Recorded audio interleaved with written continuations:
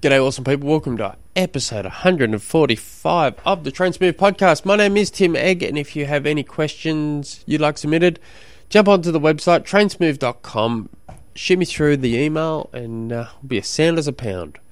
So today's questions come from Shannon.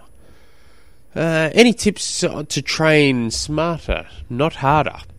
I really don't like that saying. It's not a fan who say, I train smarter, not harder, and well, up yours, I do both. Now what? But you've just got to reverse engineer what you're trying to achieve. So without knowing a hell of a lot of what you're really looking for here, let's say you're after a 70.3, you're 12 weeks out. Where are you at now? Where do you want to be? What's your goals for this race? And you're just kind of reverse engineering. So you grab a blank white piece of paper, look about what your goals were, and then just reverse how you're going to achieve that goal, and you just work your way back. We hear people saying, "Oh, you just got to work your way back," and you think to yourself, "Are you really doing that?" But you literally just if you're at work and you've got a whiteboard available, pull out a texter and start writing all these notes. Right, well, for me to swim at this pace, I need to be, swim at this time, I need to swim at this pace. And then you look at, to do at that pace, I need to do this in training. And then you just work your way back and then think, well, geez, I'm at this level. And then you can start thinking, well, are my goals achievable? But you're just reversing it all the way back.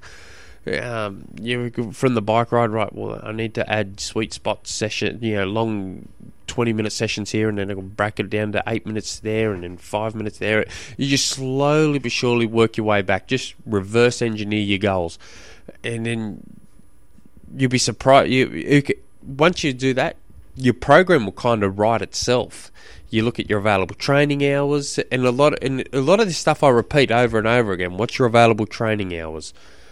What have you got access to? You got to over communicate with your family as well. If you're married, you got to over communicate with your partner. Just say, look, this is my goal here at this race. This is what it's going to take to be able to achieve this goal on paper. I'm going to need this amount of time here. I know you're going to be out with your friends on this date, but at this date, you just got to really start over communicating, and then you'll be surprised. The program will write itself out if you spend more time and details on that. I wouldn't look around and see what everyone else is doing and just go, what Bob's doing over there, and man, he's hitting this power already. And I wouldn't even look at that sort of thing. I'd just concentrate completely on what you're doing, and then you'll be surprised on how smooth things will go, and then you can readjust it as you go. Like set little milestones in your reverse engineering, and as you're going up, you're right. I'm either ahead of schedule or I'm behind schedule, and you can just readjust it all. Go back to the top. Where's your goal are, and you can reverse engineer that again, and you'll be I'm repeating myself here, so I'll stop. But good luck with it. Try and do both. Try and train smarter, but train harder. So if you can do both, but then having said that, I'm not talking about harder. You gotta. It's a blend.